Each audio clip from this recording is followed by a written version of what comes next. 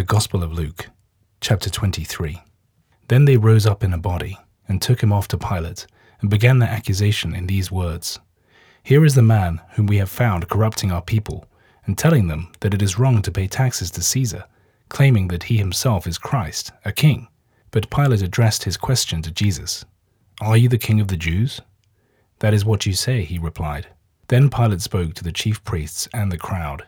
I find nothing criminal about this man. But they pressed their charge, saying, He's a troublemaker among the people. He teaches through the whole of Judea, all the way from Galilee to this place. When Pilate heard this, he inquired whether the man were a Galilean. And when he discovered that he came under Herod's jurisdiction, he passed him on to Herod, who happened to be in Jerusalem at that time. When Herod saw Jesus, he was delighted, for he had been wanting to see him for a long time. He had heard a lot about Jesus, and was hoping to see him perform a miracle. He questioned him thoroughly, but Jesus gave him absolutely no reply, though the chief priests and scribes stood there making the most violent accusations.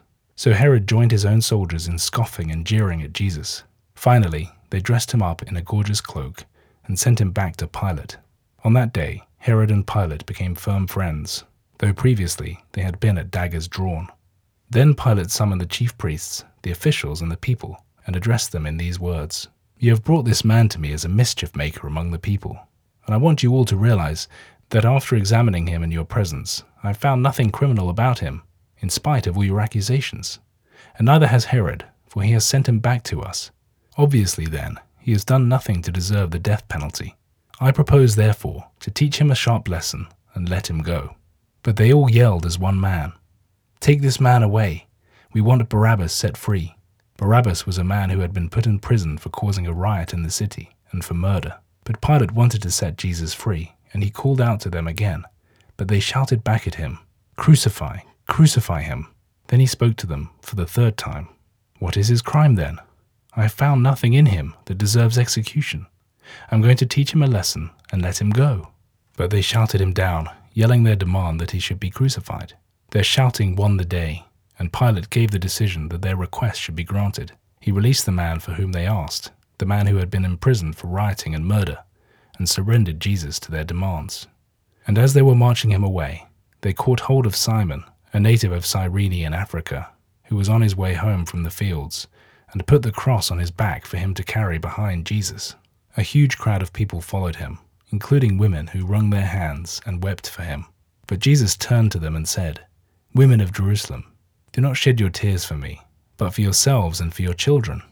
For the days are coming when men will say, Lucky are the women who are childless, the bodies which have never borne, and the breasts which have never given nourishment. Then men will begin to say to the mountains, Fall upon us, and will say to the hills, Cover us up.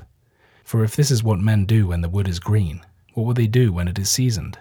2 criminals were also led out with him for execution, and when they came to the place called the Skull, they crucified him with the criminals, one on either side of him. But Jesus himself was saying, Father, forgive them. They do not know what they are doing. Then they shared out his clothes by casting lots. The people stood and stared while their rulers continued to scoff, saying, He saved other people. Let's see him save himself, if he really is God's Christ, his chosen. The soldiers also mocked him by coming up and presenting sour wine to him, saying, If you are the king of the Jews, why not save yourself? For there was a placard over his head, which read, This is the King of the Jews.